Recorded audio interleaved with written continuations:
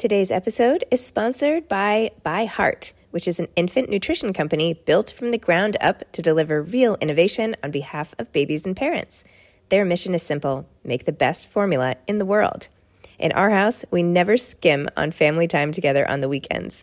Instead of racing around crazy, we prioritize time at home, time to relax, time to do fun, crazy things that we wouldn't have ordinarily. And you know who else doesn't skim? ByHeart. ByHeart is the only American-made infant formula with globally sourced ingredients to use organic, grass-fed whole milk without a drop of skim. Whole milk is full of healthy fats like naturally occurring MFGM, which play an important role in babies' brain development and growth. Are you curious about ByHeart? Redeem your welcome offer at byheart.com/podcast with codename Zibby20 for a limited time.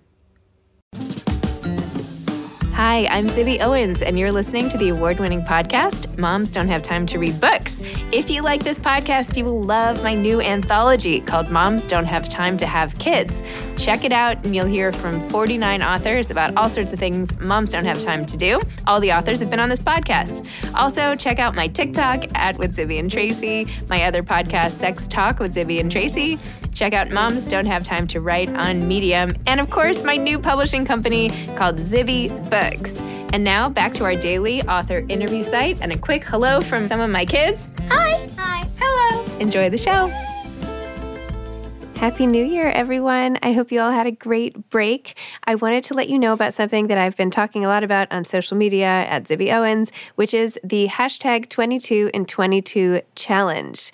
We are at Zibby Books, we are encouraging everybody, like all of you, to visit 22 bookstores in 2022. And we're going to provide a whole series of incentives for every 5 visits, and you'll be entered to win a $500 shopping spree, and you'll get fun things like bookmarks and all the rest. Plus, you'll be part of a great community of people all helping support bookstores, authors, and more. We're really, really excited about it. If you want to join, sign up. You just go to 22in22.net. That's 22in22.net and click I'm in and put your information.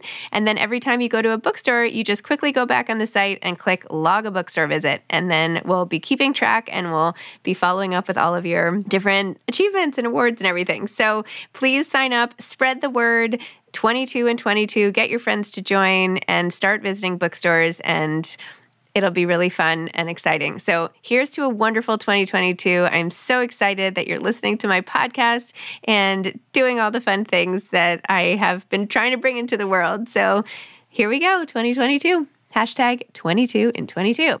Robin Arzon is the author of the picture book Strong Mama. Robin graduated magna cum laude from New York University and Villanova University School of Law and is the New York Times bestselling author of Shut Up and Run. As vice president of fitness programming and head instructor at Peloton, she believes that sweat transforms lives, and her story is living proof. In 2020, she was named one of the most influential people on Fortune magazine's 40 Under 40 list. Enjoy. Welcome, Robin. Thank you so much for coming on Moms Don't Have Time to Read Books to discuss Strong Mama, your children's book. Thanks for having me. Oh my gosh, it's my pleasure. Please tell listeners how you decided to write this children's book, the whole inspiration for it, and all the good stuff. Well, I wrote the children's book on my baby moon. So my husband and I had rented a cabin, and we were taking some amazing time to decompress after the holidays last year.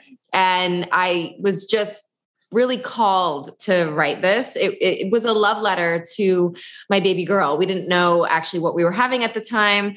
And I really felt like baby and I were training partners. I was very active throughout my entire pregnancy. I taught at Peloton until I was 9 months pregnant, on the bike, on the tread, and as well as our strength classes.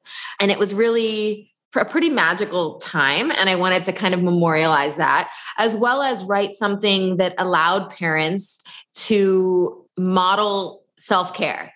and show that self-care is not selfish and that movement is medicine, and that little people can also develop their own relationships with movement. And really, really sending the message, especially to moms, that when we take moments for our workouts, for our whatever, bubble bath, breath work, whatever it is, it's not selfish. We can't take care of them if we don't take care of ourselves. And that was really the inspiration behind Strong Mama. And then once you had your daughter, did you find that you had time to do those self-care things or not? You make the time. You make the time. If it matters, you make it happen. And that's just the truth. And so your career, of course, includes all this movement and all of this inspiring stuff for other women and men everywhere. So you have that part taken care of. Like that's a yes, definitely. Do you find that I feel like there are all these different buckets of self-care, Sure. right? So do you do it and what works best for you, right? For me, like reading is more self-care for me than working out, although I should work out more. And I do the Peloton. I've taken your classes and everything. Do you feel like sometimes you get sort of sectioned into one area versus another? You know what I mean, I think that we have to pay attention to what we find we need, our mind and spirits need, right? So there is no one version of self-care. And certainly we don't want to get into the stumbling block of feeling like self-care is yet another thing that we that is stressing us out, right? It's totally not the point. Exactly. So for me, it's definitely movement. And although I do work out for a living professionally, I live my life as a professional athlete. I do my own workout every single day in addition to the classes that I teach.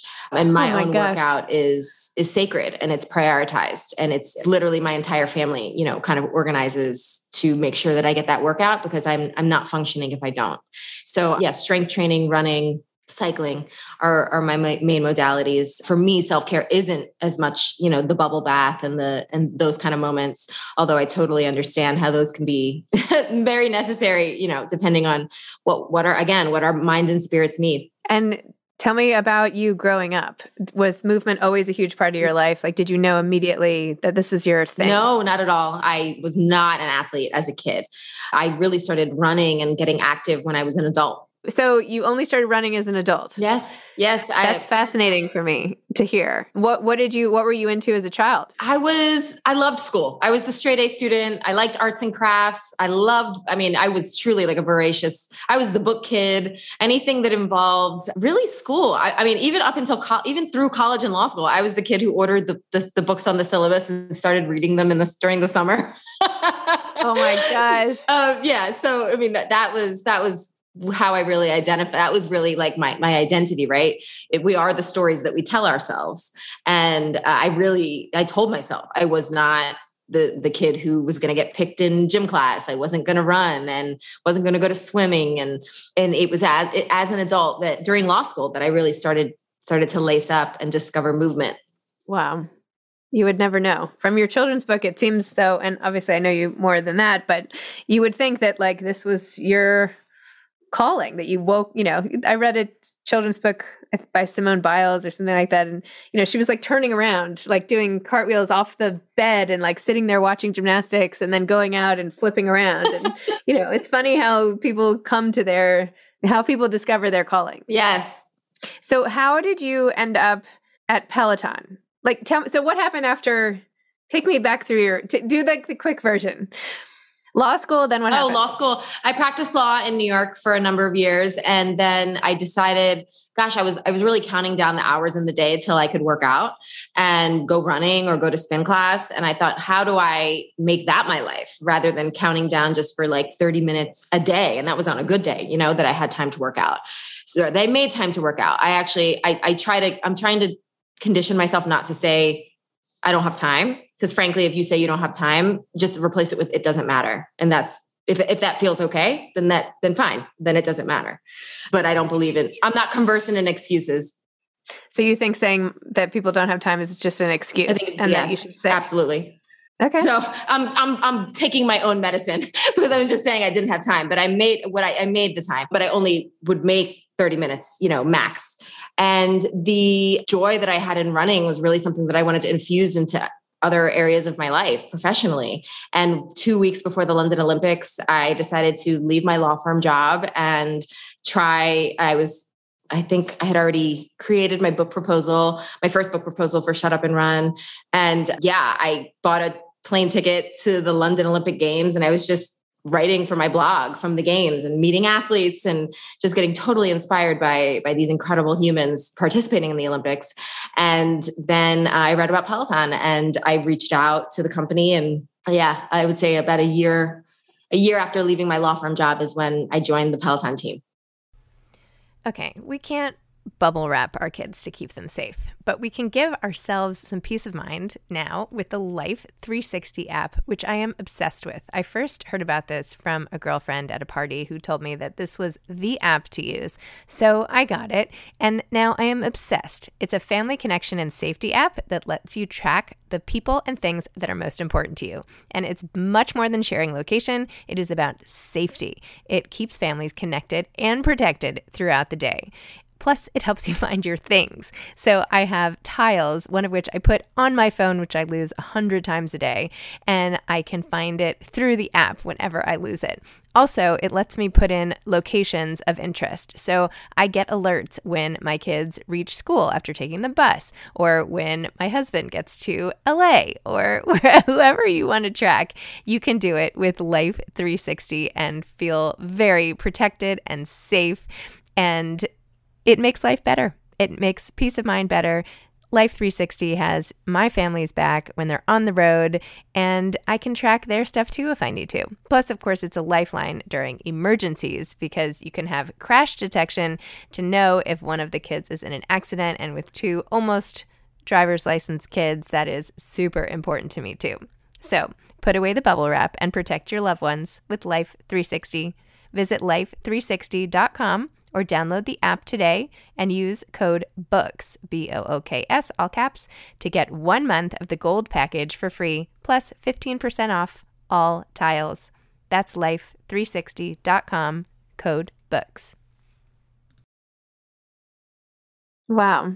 And what has that felt like for you, sort of becoming this superstar in the Peloton world and the outside world too, but, just having like this cult following? Well, it's all about our community, and it happened very gradually. So for us, we just keep showing up and doing the work and creating something that we love. And thankfully, folks are joining and participating. And for me, the crux of it is all our community. Seeing people either whether they're novice athletes or have never worked out or are professional athletes. We have Olympians who join us. I love seeing that moment when they turn, where they really catalyze like what they can't do into what they can do. So for people who haven't taken your class, but maybe they've gotten your book or something, what are some of the main, what are some of the main messages, some of the main sayings, some of the main takeaways that you're known for? I think that as a whole, we're a connected fitness company, and we provide folks access to movement and of, running, cycling, meditation, yoga from whatever screen they can access us on, whether it's the app, the bike, or the tread. And yeah, my classes are definitely, they're challenging classes. I believe that discomfort is a way for us to find confidence. And I think confidence is a side effect of hustle. And that's really the philosophy that I infuse into my classes. Peloton is actually a sponsor of this podcast. Oh, okay. I had no idea. It's true. Yes. One of my latest sponsors. And I have been involved with the Peloton Moms Book Club. Oh, cool. I wasn't aware that they had a book club. That's so neat. They have a book club. Yes. I have to put you in touch. I'll put you in touch with the founder of that. So fun. Talk to those ladies who are amazing. And I have my own Peloton experience through the pandemic and before and beyond. My Peloton was a gift when I had my 3rd kid, and then I had a 4th kid, and I was kind of offended by the gift, to be honest. I was like, what are you saying about me? They're like, here's your baby gift. I'm kidding. But anyway, I have seen the power of these amazing, intense workouts, and it's just so awesome. In fact, a girlfriend of mine who was at like the school mom's night recently got divorced. And she said, to be honest with you, she's like, it's because of my Peloton classes. They were telling me, this is your life, and like take charge of your life, and this is it, and go do it. And she's like, this is not what I wanted my life to be. Oh my gosh, that's so powerful. Wow. Yeah. So waiting for an essay from her when she can write it, but she said she took so many of your classes. So you were like a whole part of changing her life. Wow. That's incredible to hear. That's astounding to hear.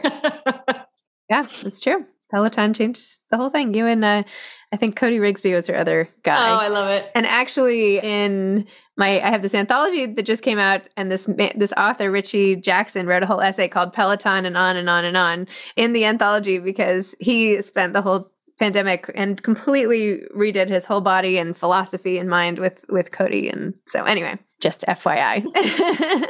So what is it like marketing and dealing with the publicity of a children's book? Are you going to be reading to groups of kids? Are you excited about this? Like, tell me about that aspect of it. Oh my gosh, I love it. I don't know exactly what it's going to look like. I'm still waiting to hear from my team what that's going to look like. And especially, because we're seeing what is safe to do and what formats and all that. But I love it. I love it. I mean, as a new mom, it's such a joy to revisit children's books in general. So my daughter thankfully is all about books. And I like the Scholastic Book Fair was like the highlight of my entire childhood every year. So I just really want to impart a love of reading to her. And, kids pick up on what we're excited about. And, if parents are excited about reading, I think that we can pass that energy on. So, and any kind of way that I can create community around Strong Mama is very exciting to me. So does that mean you have some other plans in mind? Yes, we have quite a bit of plans in the works. Nothing specific that I can reveal now, but well, of course we'll disclose it publicly when the time is right. Amazing.